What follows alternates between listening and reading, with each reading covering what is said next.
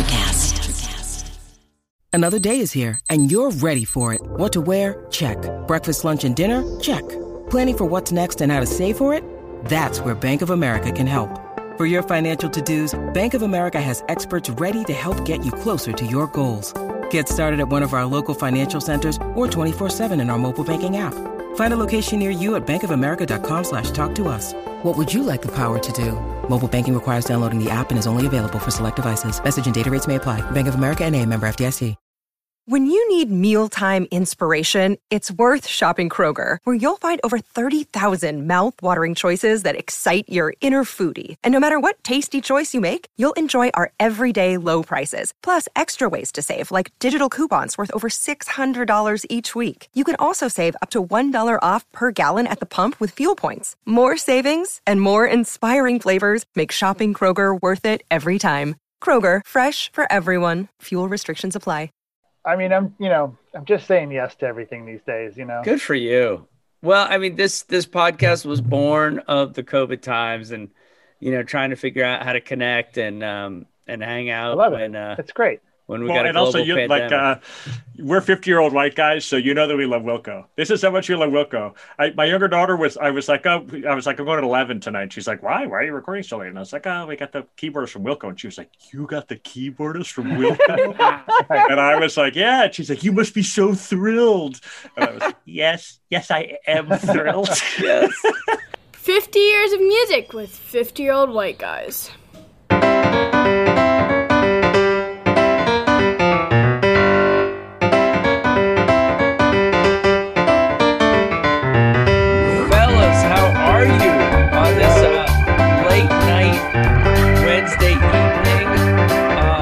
Welcome to 50 Years of Music with 50-year-old white guys.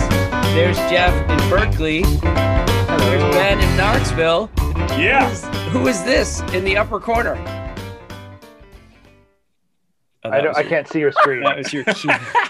It is Michael Jorgensen from Wilco. Hi, Joining us on the podcast. Truly a special guest. And not just of Wilco, but if you don't mind, I'm going to talk up another project of yours. I am actually a pretty big Pronto fan. Oh, wow. I love that All Is Golden record, and I actually bought the Bandcamp big dump unreleased Pronto that you put out. I loved it. Reaper Bond, cool. a whole bunch of great tunes on there. So you were the only one.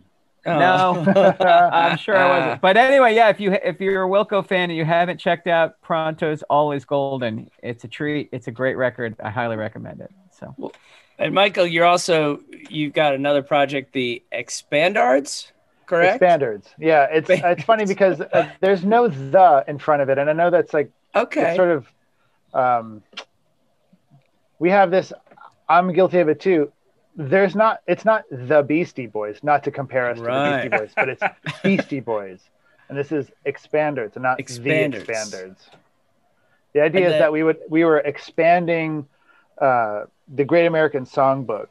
The initial thought behind that was we were expanding standards. And it was just nice. Kind of a silly portmanteau that we couldn't think of anything better, so we just left it. So I've been in much worse named bands than that for much more terrible reasons. I think that sounds pretty good. And so, Michael, are you 50? Not yet. Not yet. But eventually. This is just warming you up for the golden years. I've got another year and 3 months or so. Okay. So you can consider tonight like a cautionary tale for you about how to handle the next couple of years. So right.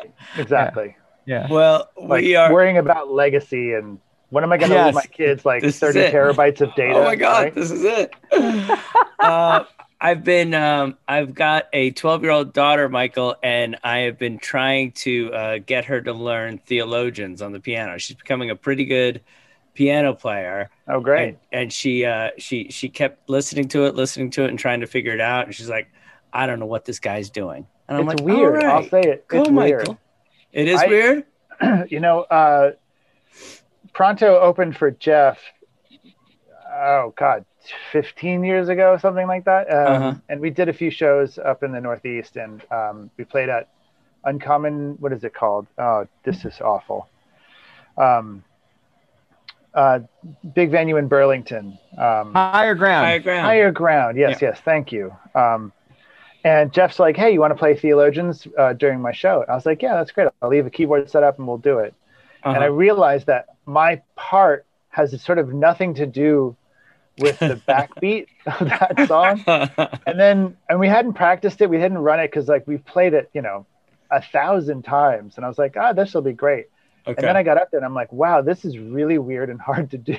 And had like several post-Pronto show cocktails. So I was a little, the accuracy was a little lower than I would have liked it to have been. Well, yeah, I will tell Flannery that it's not her. It's you. It's weird. Okay. It's a, I don't know. I mean, it's just that's my musical career to a degree. Like I know how to do some things and other people can't figure it out. So that's probably good. Exactly. All right. Well, let's get into 2014 and Jeff, you're going to set the musical stage for us to see what we get our brains back to 2014. The Grammy winner. It's the Grammy winner. Stay With Me by Sam Smith.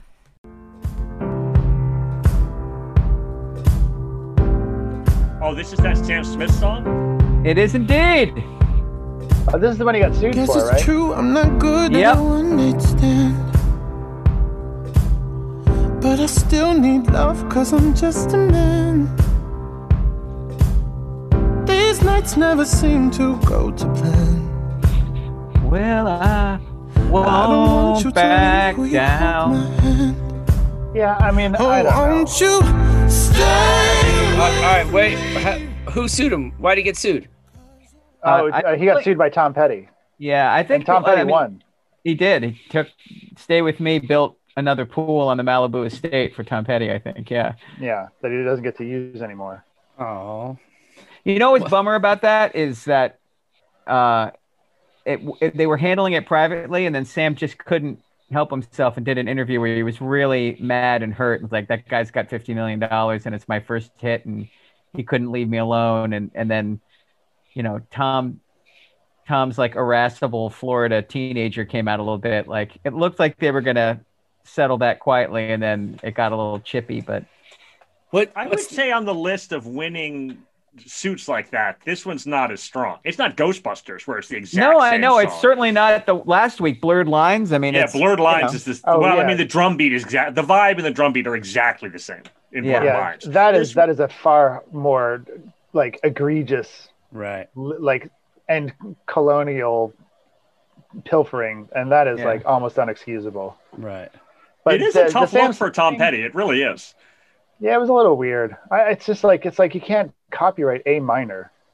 I know, right? I don't know what song it's. I don't know what key it's in, but it's just like a. But if I did 1, 4, 5, I mean, give him a break. Yeah, and I like that one. Like all those songs that are basically With or Without You. There's like 300 of them, and they all seem to coexist without lawsuits. So. Yeah, and I mean, like Radiohead sued somebody, but they basically ripped off the Turtles. I mean, that's just how culture works, Yeah. And then you get the lawyers and the business people involved, and it can be devolve and become very ugly very, very quickly. Right. So.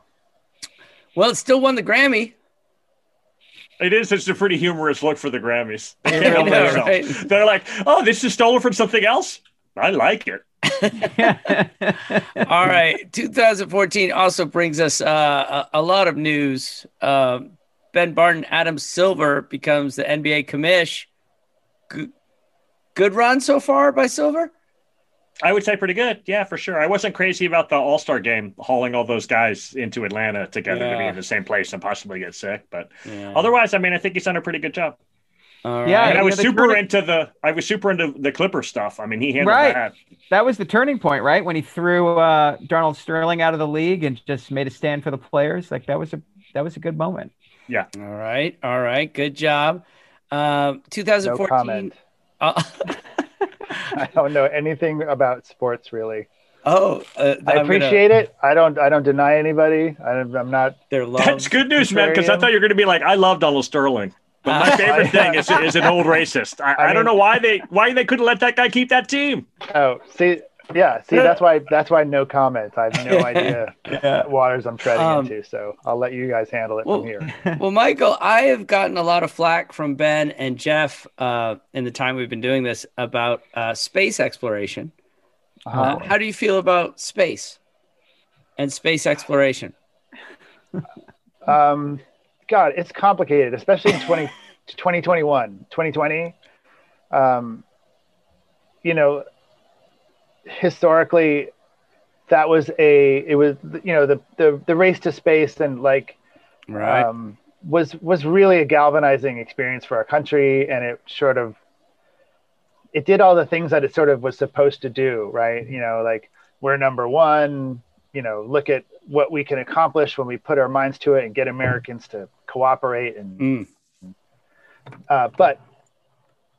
I have friends who work at JPL and oh wow, and so I've gone there a couple times, like on they have a public day where the general public is allowed to come and tour, and they have little exhibits and sort of like a science fair kind of thing, but it's a JPL, so it's super awesome. It's a really good science fair. And a friend of mine is a roboticist, and she was showing my kids how she could control the Mars rover with her iPhone, and this was probably in 2015, like around the time that we were kind of talking about. But anyway, the fact that the Perseverance that just landed is like, it's all flight. There's nobody's controlling it. It's just computers. Wow. Is astonishing, right? I mean, that is a monumental task, but we still have like a ton of problems here on Earth. That also needs to be looked at as well. Okay. So I see it at both sides, So I thought Tim was going to put you in a breakout room with him to do that. Yeah, no, dude. I'm very excited. Tim has fired us, and you're the permanent guest. And it's not a music podcast anymore. It's just you guys talking space. But Michael's got a great point, because in 2014, mankind is able to place a rover on a moving comet, which I think is unbelievable. That's some next level. And at the same time, the Flint, Michigan water crisis starts, and we can't get clean water to citizens for 6 years. Well, we could. Sorry, we just didn't wanna. Okay. We were doing other stuff. Yeah, it's embarrassing. It's really embarrassing. Is that 14? It started in 14. Isn't that unbelievable? 2014. All right. Well, let's. We're not going to dwell on the other piece of this moment is Tim will choose drastically tragic news from 2014 to share to bum us all out, and then we talk about music. It's become a very weird podcast. It has peaks and valleys. So. Come at me, bro. I just went through 2020. Yeah, right. That's what I'm talking about. All right. Here's what we got: a little contest between the three of you. Name the Nobel Peace Prize winner of 2014. Jeff, your first guess. Ben Barton. 14. Come on. Michael. Really? Grimes. It is Malala. Oh, well, I should have taken a shot at that. I should have known that. I've read that book to our kids. But I was, points for the one name. Yeah, that's true. And you didn't say Cher, which would have been a much less appropriate one name answer. Yeah. Not obvious. All right. Sorry, back to sports. Michael, you could sit this one out. Ben and Jeff, what was the worst loss? The Denver Broncos to the Seattle Seahawks in the Super Bowl, or Brazil losing to Germany in the World Cup? Was that the 7-0 game? 7-1. Germany that was worse. That was unbelievable. I was just watching Brazilians sobbing in the stands. That was the key. Michael, soccer is the one thing that I'm a fair weather friend. Okay. For. I love to watch football matches. And that I remember that game. It was just like this is hardcore. They're hosting. Drubbed. Brazil's moment on the world stage as the hosts, and they're in the finals. And all right. Well, since we're all so sad, let's go to the number one hit of 2000. Wasn't so bad. Actually, I have a trivia question for Tim and Ben, actually, and it is a guest. It's a guest question. I got a little help from a mutual friend, Michael. I have a trivia question about. Ready? So, okay.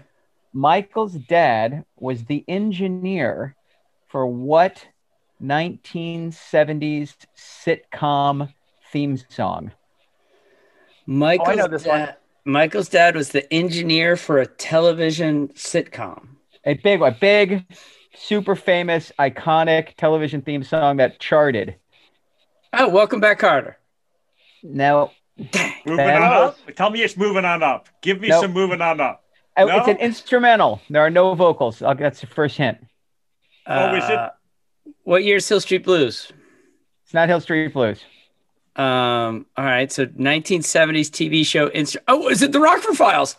No. Yes. That's Mike Post. Oh. All right. I'll give you one. It's a one-word clue. Ready? Rieger. It's a word said on that show probably 1,000 times over its 12 years on the air. Rieger? Yeah. It also launched the careers of actors that dominated the 1980s and Back to the Future, Throw Mama from the Train. Soap. No, Taxi. Bob James's On the Radio, which became the Taxi theme song. That's amazing. Is that true? That's a crazy story. I hope it's true. Otherwise, it's totally true. I Tom Schick really set me up to look like an idiot. So. No, that's totally true. This is something that I've been thinking about a lot lately, and I imagine many of us are kind of stuck ruminating because there's not much else to do. And just thinking back on my childhood and how weird it was that Bob James was like this sort of secondary father figure in my life, because my dad was an engineer and he was also his front of house guy. So, and any time that Bob would play, I would go along if it was in New York. So I went to see him at the Blue Note and Avery Fisher Hall, the Bottom Line, the Beacon Theater. And, but yeah, I was just listening to early Bob James records that my dad worked on. And I was just like struck with how much I still remember all the nuances of all of those incredible performances. Oh, wow. That's an intense story for sure. Yeah. I was just listening to Angela. I swear it was just last week. And I was like, I haven't listened to this all the way through as a piece of music in a while, because you kind of hear it culturally. There it is. Yeah. In a second, I get it. Yeah. The recorder's name, the guy who plays the recorder, is a guy named George Marge, who I took 2 flute lessons from as a kid. That's so cool. And but yeah, it is sort of strange to realize like how different of an experience I have had growing up compared to like the guys in Wilco and practically every other human being on the planet. Where I was not, classic rock wasn't a thing for me. I didn't listen to anything but the mixes that my dad would bring home. And I would listen to like the Kiss FM, which was back in the 70s and 80s, was like the urban kind of like soul R&B station, because that was like where all the cool music was being played. Yeah. I didn't really care about top 40 radio or anything at that point. And when I got a little older, that became a little more important, because those are cultural touchstones to talk to your friends about, right? But up until that point, it was all Bob James, and it's bizarre because it's like, okay, no vocals, all songs have to be 6 minutes, and you need like a million instruments to play on. Yeah. Angela's the first song I taught myself how to play on the piano. Oh, like really? and I was like 8 or 9. I spent the whole afternoon just picking out that do do do do do do. But the first time I heard that, I just loved it, and I didn't realize like why the piano sounded wrong. I didn't understand it was a Fender Rhodes. I didn't know anything about vintage keyboards, but I loved that. And then I found Touchdown, the record it's on, for like a dime at a county fair. And then when I realized it was longer than a minute, I was so excited. Learned how to play the whole 4 minutes. No, it's like I love that song, and it's crazy to me that I mean, from a commercial standpoint, and we don't have to talk about this for too much longer, but the idea that you would put the theme song to a TV show in a 6-minute song. Right. It's kind of amazing. You would imagine that like, oh, like let's make this 3 minutes so you can get it on the radio. Right. You know, there probably was a radio edit of it, but like on the album version, nope, it's a 6-minute jam. Like, dude, even the radio version, Jeff said it charted. Like it's insane. Yeah. Like literally there's a top 40 radio station where they were like, hey, that was Diana Ross. And next up, and then they played that song. Michael, what's your hometown? Where'd you grow up? I was born in Glen Ridge, New Jersey, so just across from Manhattan. And then my parents moved to Atlantic Highlands, which is sort of due south of the Verrazano Bridge. Okay. That connects Staten Island to Brooklyn. Sure. And I could see that from my bedroom growing up. We were right on the water really on this cool old dilapidated Victorian. And All right. Well, Jeff, that's your segue into the Grammy winner. Hey, could number you one. I'm sorry. Yeah. Jeff, that's your segue into the number one hit. It's the number one hit. Happy by Pharrell Williams. This is it. It might seem crazy what I'm about to say. Sunshine, she's here. You can take a break. I'm a hot air balloon that could go to space. With the air, like I don't care, baby, by the way. Because I'm happy. Clap along if you feel like a room without a roof. Because I'm happy. Clap along if you. All right. So we talked about, is it Pharrell? yes. Last week we talked about him with Blurred Lines, but you guys both mentioned you liked his earlier stuff. What was his earlier stuff? Ben? Yeah, so he's a super well-known rap producer and rapper. He was in the Neptunes, and originally, like he was like rapped along with Pusha T. Like they were a super interesting group of folks. Okay. And then he did Nerd, N-E-R-D, which was like a more like prog rock mix with rap stuff. And Blurred Lines was a total comeback for him. Like it was not clear that he was going to make it, and then he just really like cashed in big time. This is Despicable Me, right? That was the movie this was in. Yeah. Yep. It's for me. This is taking my son to see Weird Al Yankovic, though. Like, which is still maybe one of the all-time greatest shows I've ever seen. I cannot overemphasize. What is his? How amazing Weird Al is in concert. But what is his song for this? Tacky. Like mismatching outfits and bad hats.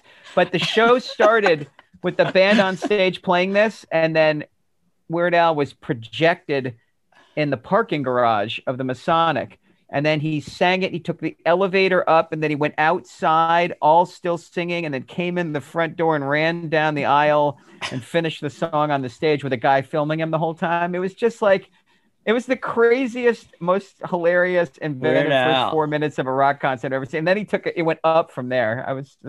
I remember texting the guys in the band I was in at the time, like our stage show is so abysmally unacceptable compared to what I'm watching. It's just like a Broadway show, you know.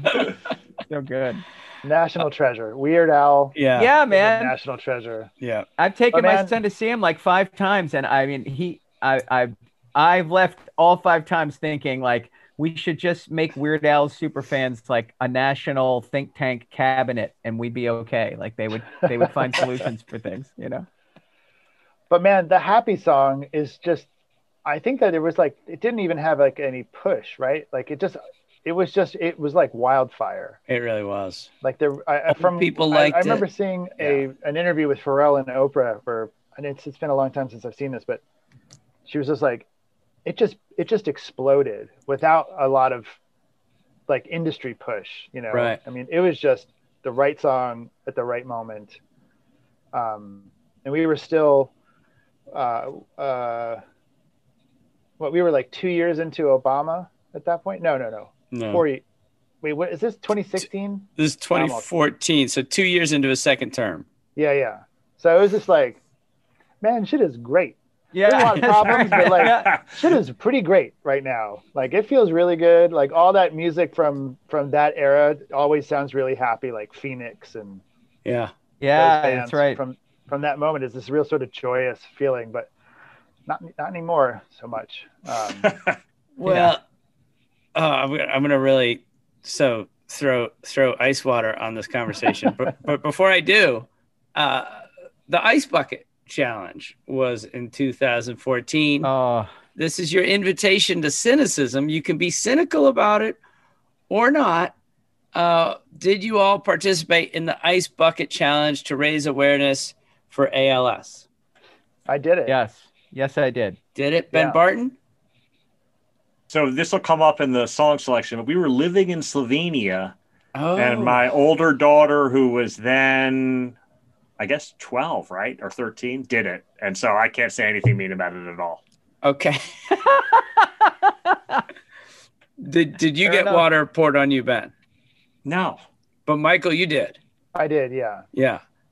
Icy cold water. Yep. I didn't find it all that troublesome. To be honest. Okay. Hey, I'll tell you what.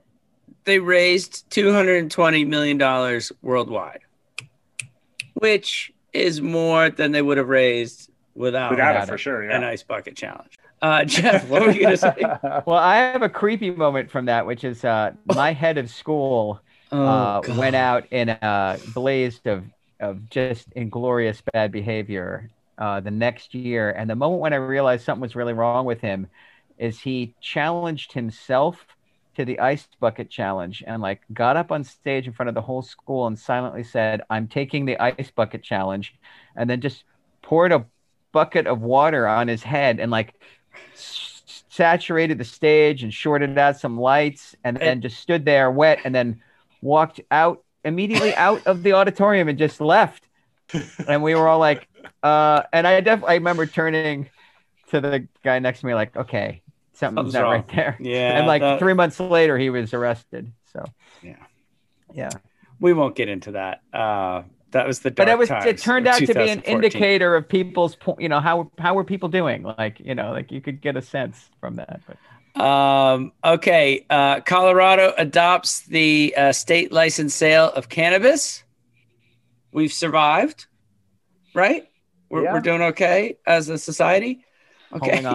Holding on. All right. I've got impossible questions. Michael, these are all for you. Okay. Because Ben and Jeff over the course of the podcast have answered these questions. So this is going to be rapid fire. It's going to be like word association. Okay. Rapid fire. You're going to tell me your favorites. And this is an impossible question. You just have to go with it. You cannot name anyone with whom you've played or play. Okay. Because that would be unfair. All right, ready? Greatest guitarist ever. Jeff Beck. All right. Nice one. That makes you really happy. Okay. Greatest drummer ever. Steve Gadd. Nice. I'm sorry. Who's Steve Gadd?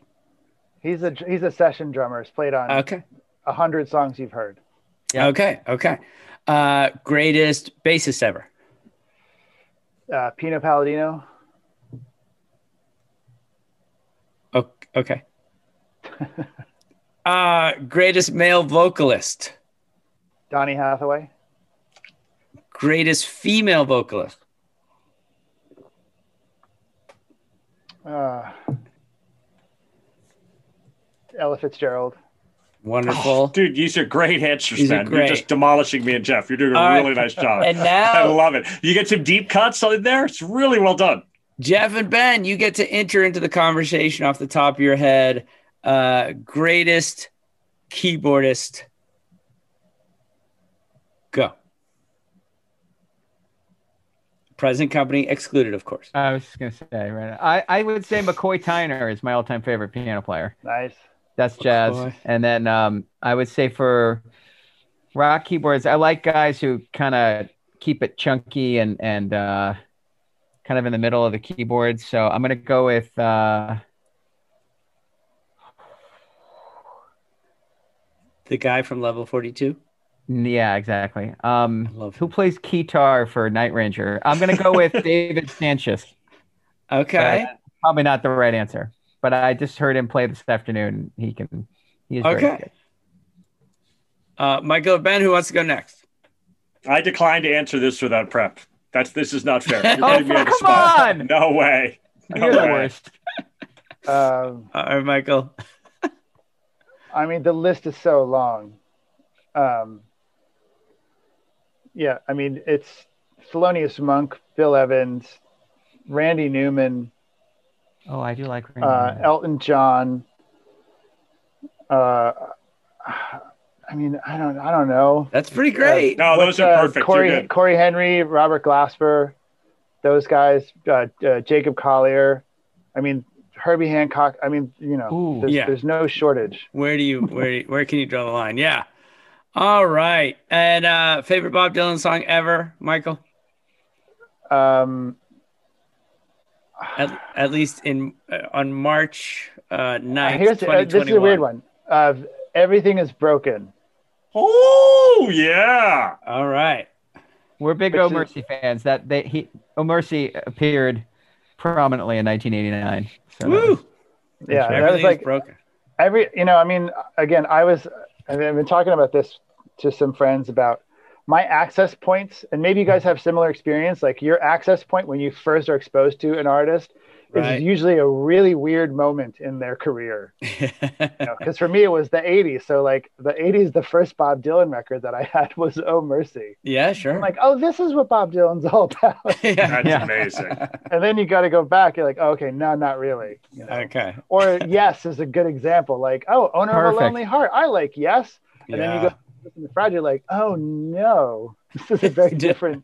It's so funny you say that, because I think 90215 was the first, and then I bought one of those 2-for-1 cassettes that had Fragile on one side and Close to the Edge on the other. Nice. And I bought it when I was reading Helter Skelter, the book about the Manson family. Yeah, sure. And I mean, I just freaked myself out. I went from like 80s pop and then this like 17-minute songs, and I'm reading about like Los Angeles in 16. I have such a vivid memory of being like 13 years old and scaring the shit out of myself. Yeah. Like going backwards into that band. All right. Well, I think you did very well going off the top of your head, Michael. That was terrific. That wasn't easy. Let's go to our 3 songs.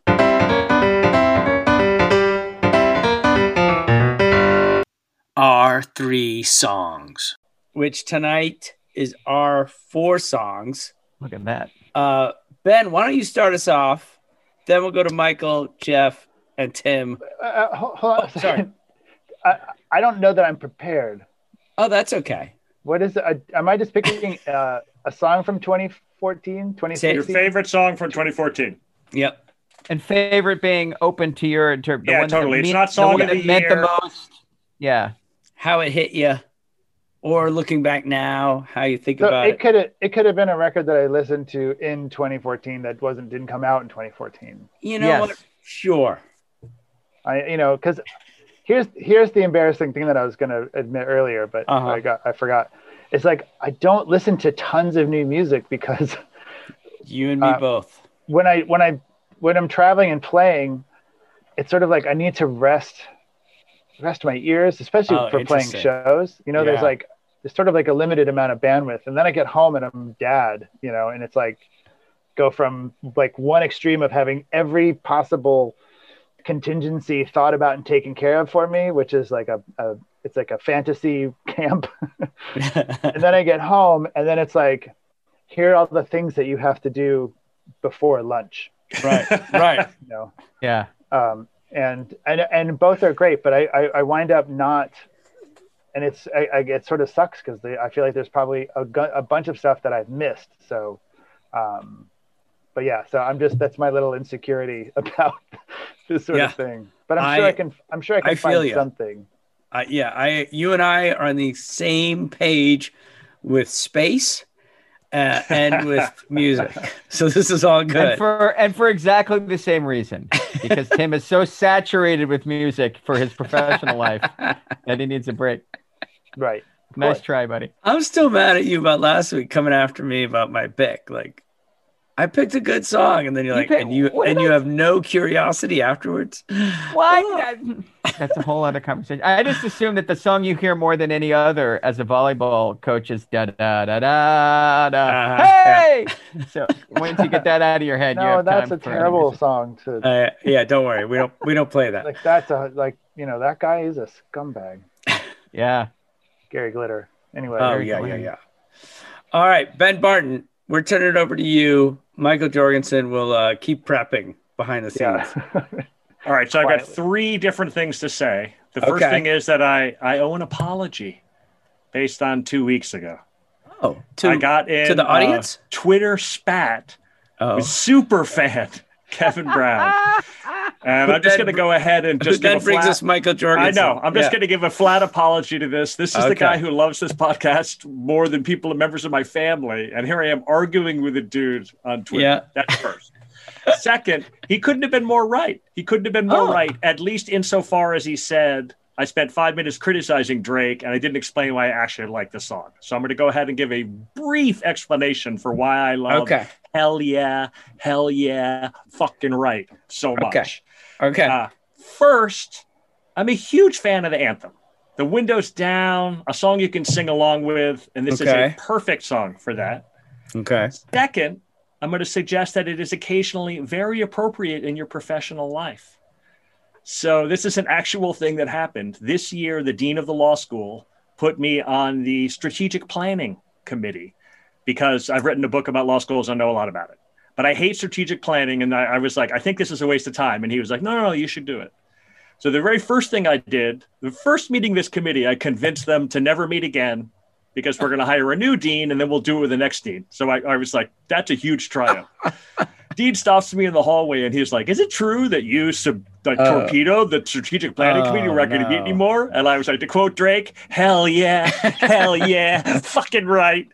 And I thought that was a perfect use of that. And that is one of the reasons why I love that song so. Okay, that's fair. Right. Plus, you probably got yourself out of committee work for the rest of your time at the university. No, he's just going to assign me to different committees to torpedo them, and then we're going to get all of that stuff taken care of. Nice. So 2014 was a big year for TV on the radio. Okay. 2011, 9 Types of Light comes out, and the bassist dies. Gerard Smith, and he dies like 2 weeks before the record comes out, and he's in his late 30s and he dies of lung cancer. It's super sad for these guys. And if you've heard the records, you know they spent like 9 months 15 hours a day all packed together like sardines in the Brooklyn studio, just recording things and getting it all correct. Okay. So they're heartbroken over it. They take a couple of years off and then they come back and they record 2014 Seeds. And it's a funny record. Like the critics consider it to be, and it's the last record they've come out with, and it might have, like, the death of the bassist might have broken them. That might have been it for them. They barely toured. The record is not as well reviewed as the previous ones. Like Cookie Mountain and Desperate Youth are like, records of the year. This one is sort of poo-pooed by the critics as a, mid-career, slower, less interesting album. I couldn't disagree more. This is my favorite TV on the radio record. It's filled with heartbreak and grief and coming to terms with it. And it really just crushed me this year. It comes out in July of 2014, just exactly at the time where I uproot my entire family and move us to Slovenia for a year for a Fulbright. And it was an amazing experience. We learned a lot, blah, blah, blah, but it was really hard. The girls were in 6th and 8th grade. Gosh. India had finished up her time on the school, or she actually quit working on the school board. She went over and taught at an American school over there and had like 5 preps a day. She hadn't taught in 10 years. I don't know, 15, 20 years. It was brutal for her. And this record that covers that mood and it's like a midlife record too, really, really, really carried me through that year. I'm not going to choose Seeds, Jeff. I'm going to choose Quartz. And if you could start Quartz at the 20-second mark, It's this repeating, looping bells. There's this weird percussive sound that's Sitek dropping dropping pieces of drums into the piano on the strings, and you can hear it like clanging with the noise, and he's got that on a loop throughout it. And it's a beautiful love song for a relationship that's sort of like continuing on into the harder part of being together. And so it was perfect for me in 14. Jeff, Quartz. Quartz by TV on the Radio. How much do I love you?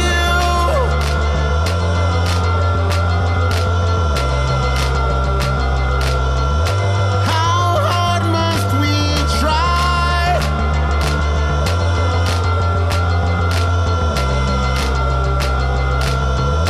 to set into motion a love divine?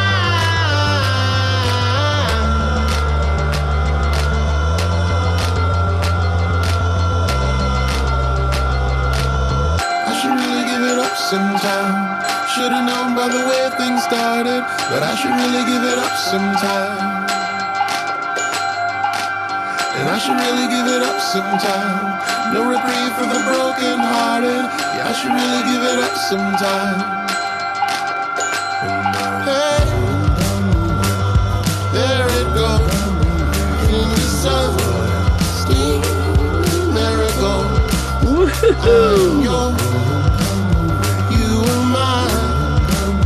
Through a lifetime of disagreements, take me high, take me low, take me nowhere my poor heart can follow.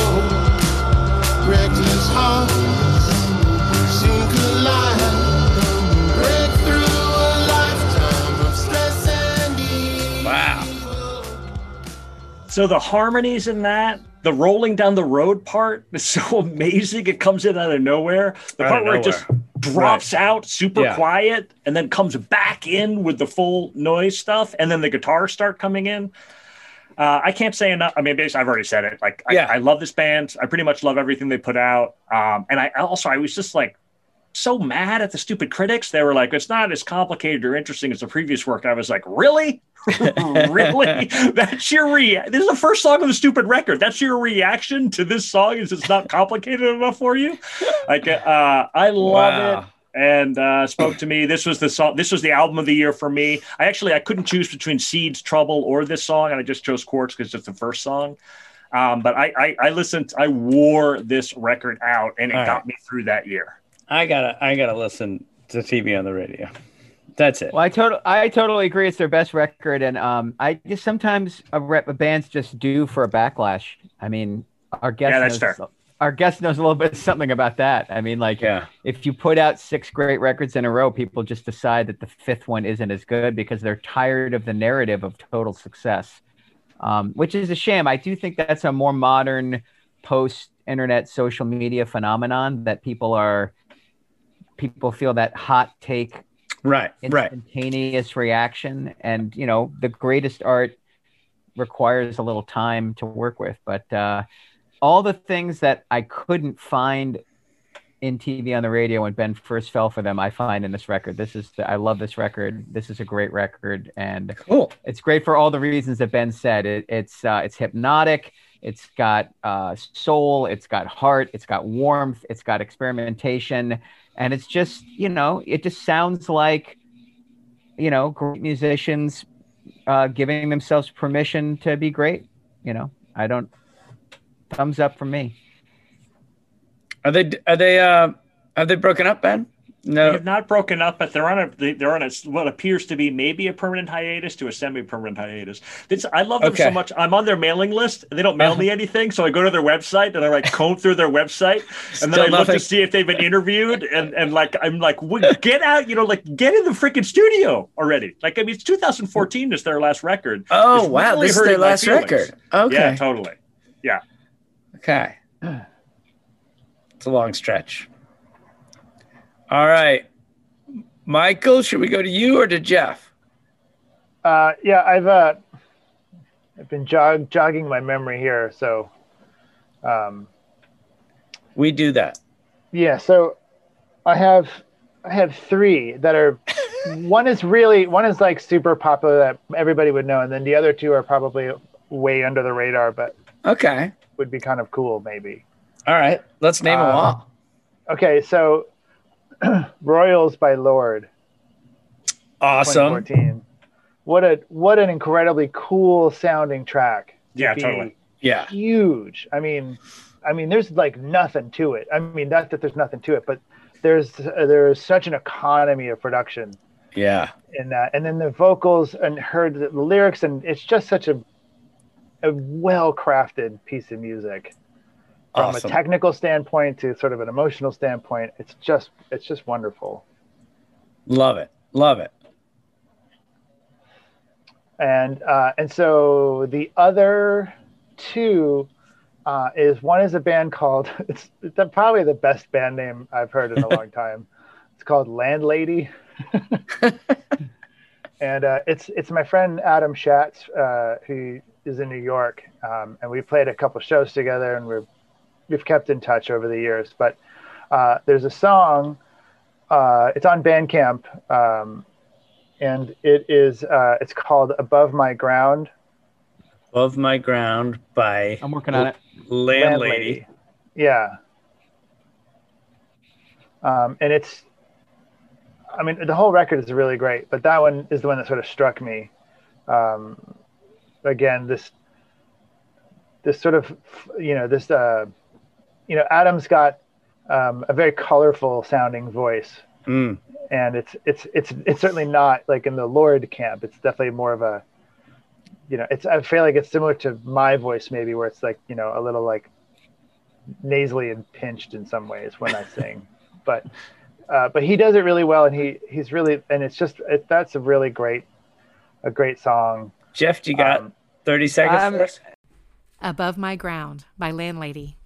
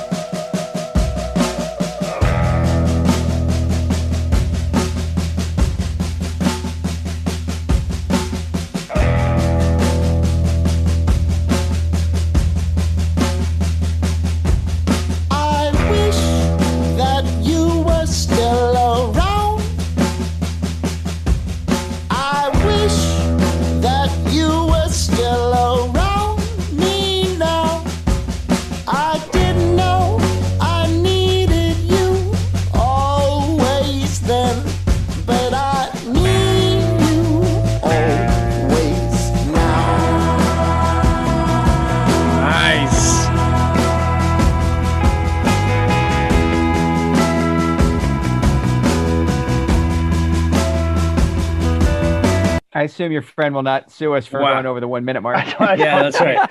Yeah, no, I think Adam will be all right with that. That's good stuff. By the way, I really like that. The website is landladyland.com, which is even better than the Landlady Land. Yeah. That's really great. No, he's very clever, and I love that those lyrics are sort of.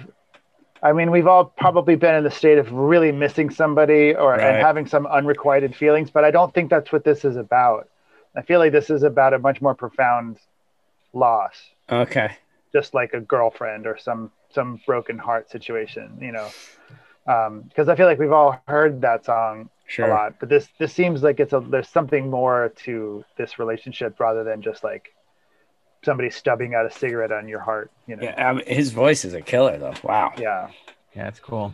All right, Yeah, super funny. I was drawn to the instrumentation so much I barely heard the singing. Oh, it was really? just Yeah, that bass line. When it that started bass with the line came in, piano, it's and then the terrific, guitar, yeah. and then the drums, and then to come in with a full band, super likable. And then and then try to figure out what the next chord is going to be. Right? No, for like sure. that. It was like a deconstruction of a rock song with the different parts, and then you bring it all together in a weird way. Super likable. No, he's super talented, and he just wrote a piece for the New York Times about learning how to play Simon Smith's Dancing Bear. Was that how the? Oh, I read that the Randy Newman Simon Smith and the Dancing That's Bear. Adam. Yeah. No way! Oh my God! All right. So he's having his moment.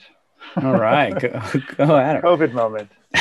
And then the other one is a bit of and it's not necessarily nepotism, but it's my good friend Roberto Lang, who goes as Helado Negro, and we worked on a song together back in 2012.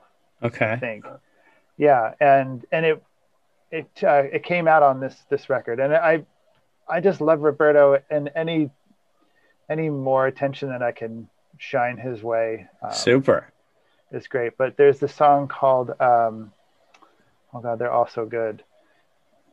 Mitad de tu Mundo from heladonegro.bandcamp.com. It's the second track. His music is just so soulful and wonderful, and there's this big electronic component to it, but at the same time there are songs about experiences, and even though a lot of them are in Spanish and I don't understand the lyrics, that kind of doesn't, you can still get it. Doesn't I'm not feeling like I need to know what the lyrical content is. But it's that's also sort of a newer development for me recently, is like it turns out that the lyrics are usually what a song is about. as funny and as ridiculous as that sounds, because again, like we were talking earlier, my Bob James thing, there were no lyrics, and when there was, it wasn't great. But I've been trying really hard to cultivate my own voice in that way, and being in a band with Jeff is great, but it's also a little bit daunting. Right. Time, not that he would ever critique me harshly for something like that. No. But nevertheless, that voice is part of the Greek chorus that's in my mind. Sure. And I put pencil to paper, or pen to paper, or pixel to screen, whatever metaphor you like. All right, here we go. Mitad de tu Mundo by Helado Negro.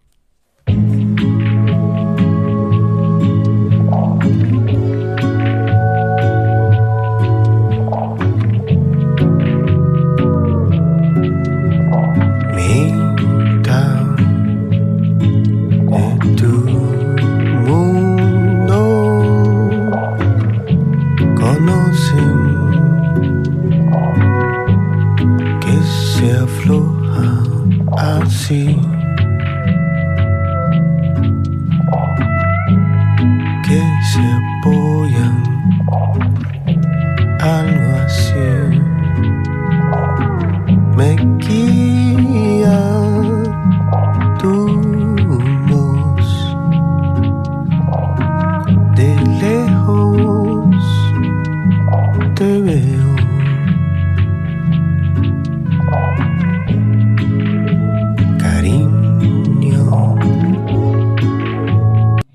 I don't have an artful way to fade out on Bandcamp, but that's good stuff. It's really Super just pretty. like dreamy and beautiful, and it's there's a really earnest, genuine quality to Roberto's music that resonates with me. That's what I was thinking. I don't know what he's saying, but I believe him.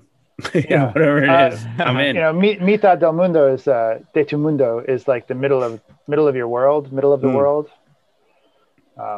which is sort of everywhere and nowhere at the same time. Right. So can I ask you a follow-up question about writing? Because I would imagine that one of the challenges you have is your facility with sound manipulation, right? I mean, there are some guys who, they play the guitar, they play the piano, they play the bass, they play it in a way that sounds the way it sounded when they were a kid. And my experience is that people with tremendous facility at the instrument aren't always the same ones that are technically capable to manipulate that sound and make it something different, like Greenwood from Radiohead or some other guys. And then there are people who are very capable with sonic manipulation, but they're kind of rudimentary players, that they really are. They're more engineers and you are a kind of an interesting mix of both, with real technical facility, but also mastery of the piano as a portal to a sonic landscape. So how do you edit yourself? Like, do you hear a sound and chase after it? Or do you play a part and say, okay, how do I make that into something that is itself, but different sounding, so it's distinguished from other things? Or is it a chicken or the egg? Like, I just find myself, I'm somebody who finds himself now so overwhelmed in a studio with choices that I just say, make it sound like a Wurlitzer. Whereas, and I'm always impressed with people who can push a little bit without being so distracting that the noise becomes the distinguishing piece rather than the part. Totally. I mean, I think that all three or all of the examples that you gave are pretty much valid ways of accomplishing a recorded sound, right? There's times where like the melody comes to me like, oh, what if it's play this, and then it's like, okay, well, what should that sound be? Should it be a piano? Should it be a tack piano? Should it be a Rhodes? Should it be a Wurlitzer? And with Wilco, we have the luxury of being able to like, well, let's just try this first, see how it's working, and then if it's not, we'll try something else. This, yeah. And that's the more immediate way for me to get into a song is, I made the horrible decision when we were working on Ode to Joy, not a horrible decision, but I was like, I'm just going to listen to the demos that Jeff sent just once. And then I want to just really kind of just be in the moment in the studio, and just react and be as sort of like on my toes as possible. And it worked for like one or two songs, but I realized like, as we were getting into the more of the material, I was like, oh, this is a little bit more orchestrated and arranged than I maybe had thought. So I had to like go then chart it out. So like that's the other way it'll happen. I'll go figure out the chords. Sometimes I'll write it down, and then I'll go, and at the loft we all have our desks. So I have a little keyboard there. So if I need to just work on something, I can put headphones on and work while other stuff is happening. And then I'll have the sort of the harmonic structure of whatever song. And then I'll have a few ideas about how I want to go about it. What does the song need? And then I try to get out of my way as much as possible, because intention is a fickle mistress. What you intend to do, and what actually happens can be so glaringly disparate and different that that becomes more of the challenge of like, how do I honor the gesture of what this song is and still have some sense of responsibility, if that makes sense. Yeah, totally. to doing a good job, or to sort of satisfying the kind of nebulous, hard to pin down criteria of what it is. And you just have to start doing something, because if it sucks, you just change it. And I'm a big fan of making a big mess. And you have the luxury of that even that description, you have your own desks that you can retreat to. I'm so often, I'm not trying to hashtag myself here, but I'm so often in a situation where I'm pulled into a session, right? And I've got the artist and the producer and like, okay, play something. And you do a first pass. And if they like the first pass, they're like, thanks for coming in. Like, so you're like, you don't have that, like, hey, let me go sit for 5 minutes and think about it. I'm frequently in positions where the artist can hear the clock ticking and they're seeing the money slip away, and right. And you are called in to deliver something that they hear in their head but can't get out of their head. And I just that space to take a breath is nice when you can get it, for sure. But I think that's, I mean, I've been in those situations before, and it's not the most fun or creative. I mean, there's nothing like a deadline to get stuff done. And, Right. And there's certainly something to be said for that. I was watching a video of Steve Lukather talking about his session days. And do you know that Rick Beato? Do you know him? He's a YouTube. Yeah, he's great. Yeah, really just super cool dude, very thoughtful, extraordinarily talented, and technically miles above most. But he was talking to him. He's like, "What do you like? How do you do that? Like, how do you played this solo in the Lionel Richie song?" And he's like, "Oh man, I was just screwing around. Like, I just, you know." He's like, "But I can't believe that's what you came up with." He's like, "That's the job, you know." So if you're in that all the time, you come up with strategies and ways to deal with that. But if it happens, maybe like in the case of like a Wilco record where it's like once every 2 years, not every day, like 5 days a week or more. But that's I don't know that I can make a record in another way, because I've sort of been Pavlovianly trained. Right. Is that a thing you can say, Pavlovian? I think so. Yeah. On this podcast. Without question. Yeah. By the way, Ben, my big takeaway from all this is that the 50 Years of Music with 50-Year-Old White Guys podcast needs a loft. We're going to have to, I want a loft. It'll have to be. Well, you need one. Look at your basement. You need a loft so desperately, Tim. I don't mean to, if anyone. I've got a basement. It's kind of like a loft. Look, the vibe of your basement isn't that different than the Wilco loft. It's a whole lot of stuff crammed into a big space. And that is great. There's probably not a Studer tape machine in your corner there, but there's other things. Yeah. All right. Jeff Simons, what's your pick for 2014? I actually have a big famous pick, but I continue to be amazed at how few people who I think will know all about this artist know of her, but don't know her very well. And even though I believe this won the Grammy for best alternative record, I still, when I name check St. Vincent, unless I'm with the micro group of super fans, people are just like, who, what? And I don't understand why she hasn't crossed over. So my pick for this year, this was a tough year. There are a lot of records I love this year, but St. Vincent put out her self-titled record this year, and I've name checked her before in this podcast. Yeah, you have. Guitar players right now, and first of all, I just admire her. Like she became a professional musician very young. She was still like late teens, early 20s. She played in Glenn Branca's guitar orchestra. She played in the Polyphonic Spree when they had like 1,000 members. No way. Yeah, she's just. I always wanted to be in that. I know, right? She had a really interesting start to her career, and then I just find her music really adventurous and really honest, and it's very different record to record in ways that I think show a lot of growth. And this is still my favorite. I liked her. Actually, she made a record called Mass Education, I think it's called.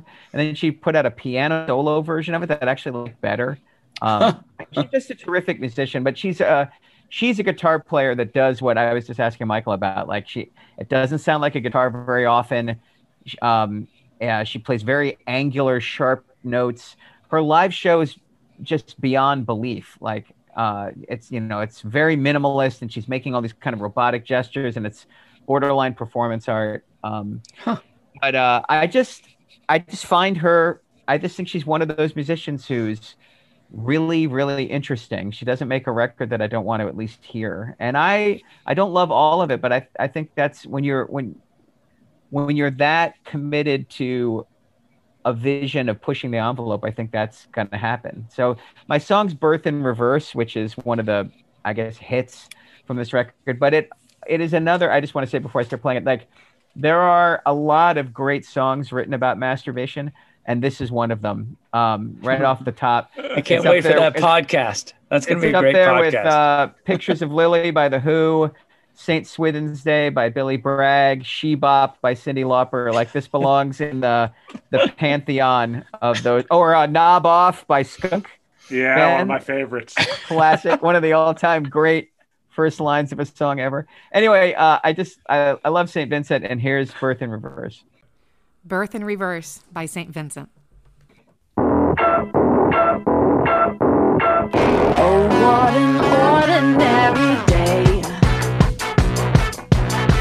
Take out the garbage, masturbate. I'm still holding for the laugh. The dogs will bark, so let them bark. The birds will cry, I let them cry. Here's my report from the edge. Like a birth in reverse, what I saw through the blinds. You could say that I'm sane in phenomenal eyes. On the cars, make a turn, and a party line. Rose birth in reverse in America.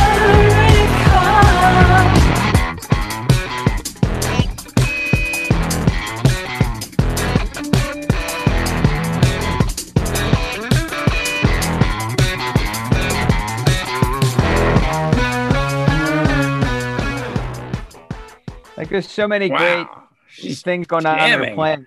Funky. She also sounds like D. Boone from the Minutemen at times. Like, I just think she's one of those people who takes in a lot of very cool influences and makes them her own. Really cool. I'm a fan. I got to give her. Do you guys have any opinions? I got to give her more of a listen.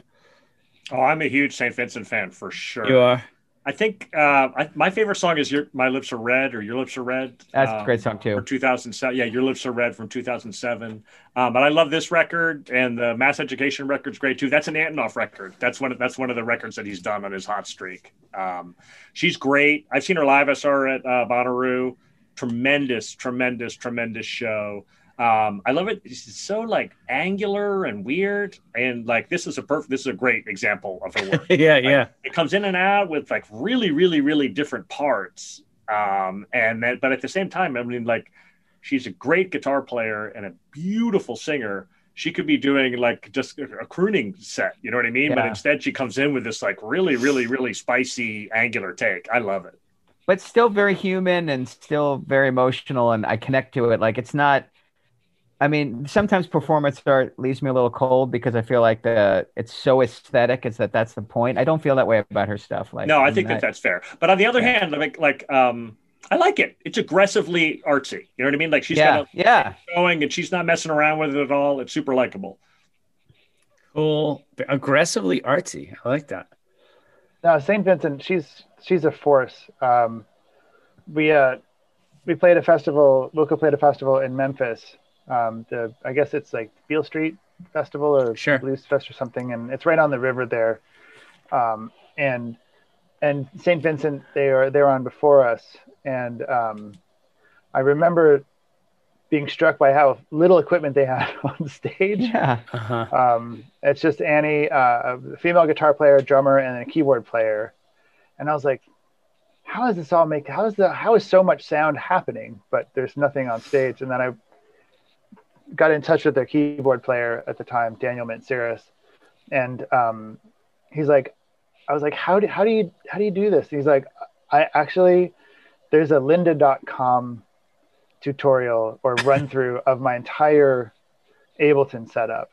No way. I was like, oh shit. So I watched it. And I was like, this has unlocked and answered some questions that I've had for so long. Oh, wow. So in a weird way, I owe a debt of gratitude, or an indirect debt of gratitude to St. Vincent and Daniel for showing me the way into using the computer as a really sort of powerful tool for live, not necessarily for playing back beats and samples and stuff, but to have like good sounding piano sounds and good sounding synth sounds, like ready to go when I push the button marked, trying to break your heart. That's fascinating. Everything comes up. Yeah. So lynda.com. I unlocked believe this it's still for you. there.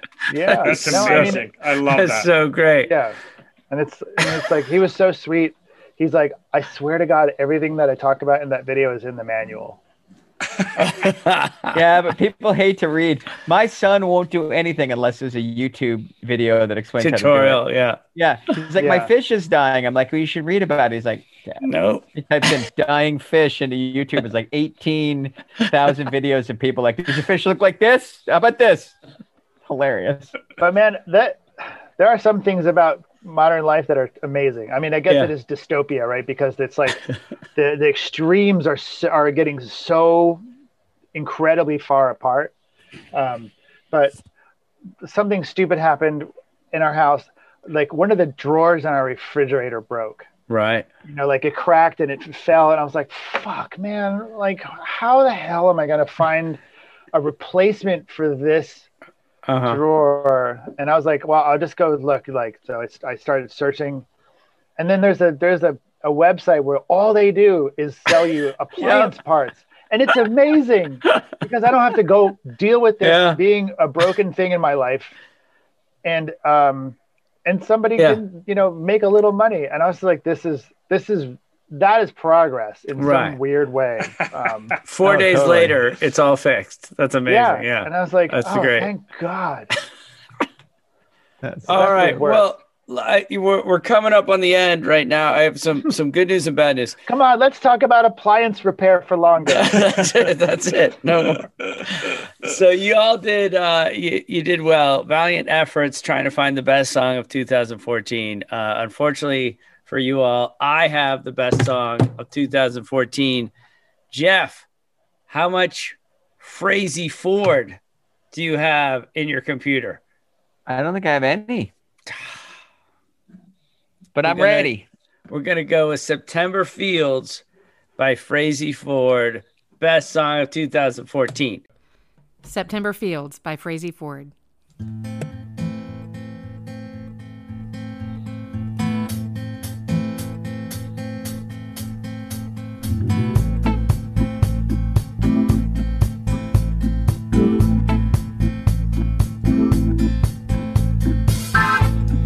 You better get up for your mama.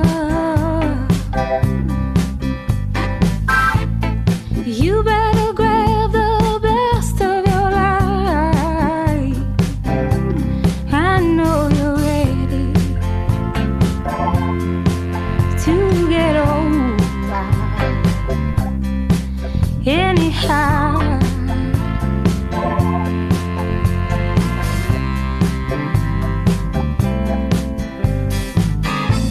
Well, all you have to do is wander over the fields, the dark town. Where do you find yourself feeling lonesome? Do you awaken your body and in your mind?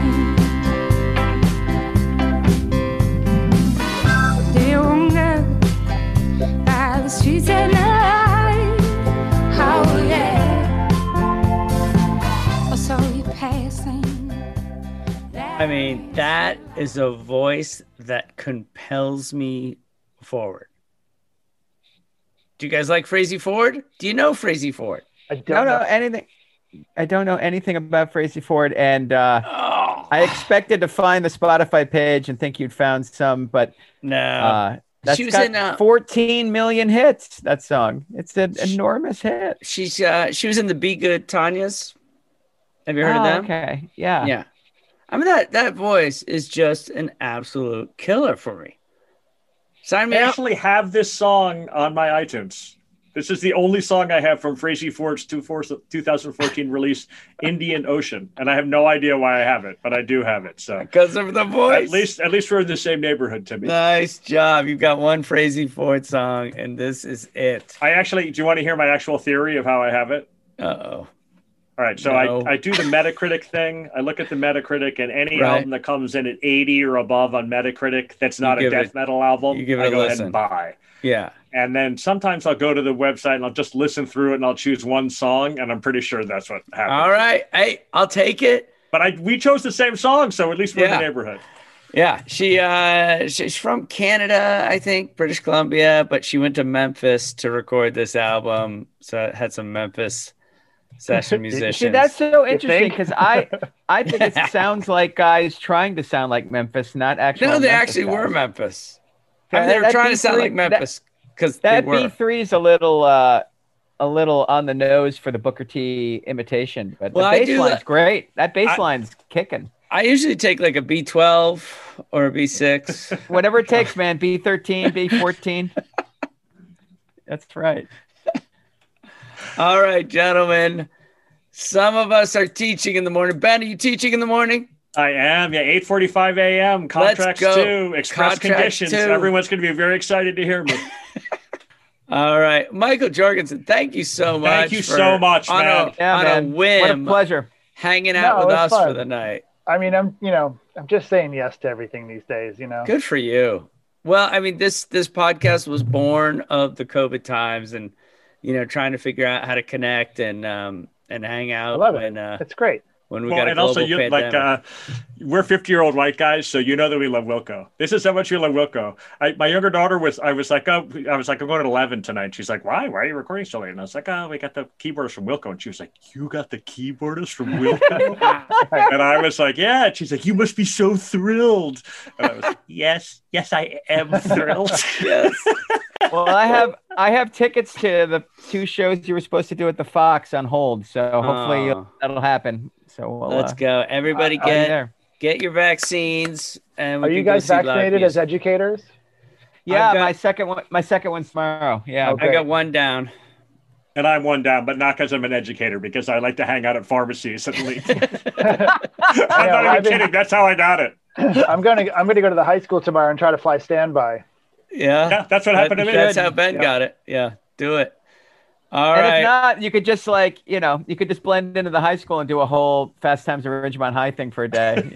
Either tomato. Do you know the movie Easy A? Sure. Yeah.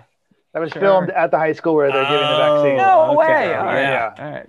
That's a very Ojai movie in That's many ways. very it was shot fun. here, but the characters in it. Anyway, I'll leave that alone. But yeah, that's where I'm going to go tomorrow to Go try to get do the it. vaccine. Get it done. All right. Well, best to your family, and Yeah, likewise. And Nice to meet thanks, you all. thanks so much. Yeah, you as well. All right. Well done. Later, boys. Take care, everyone. See you guys. Bye. You're gonna need it. Bye.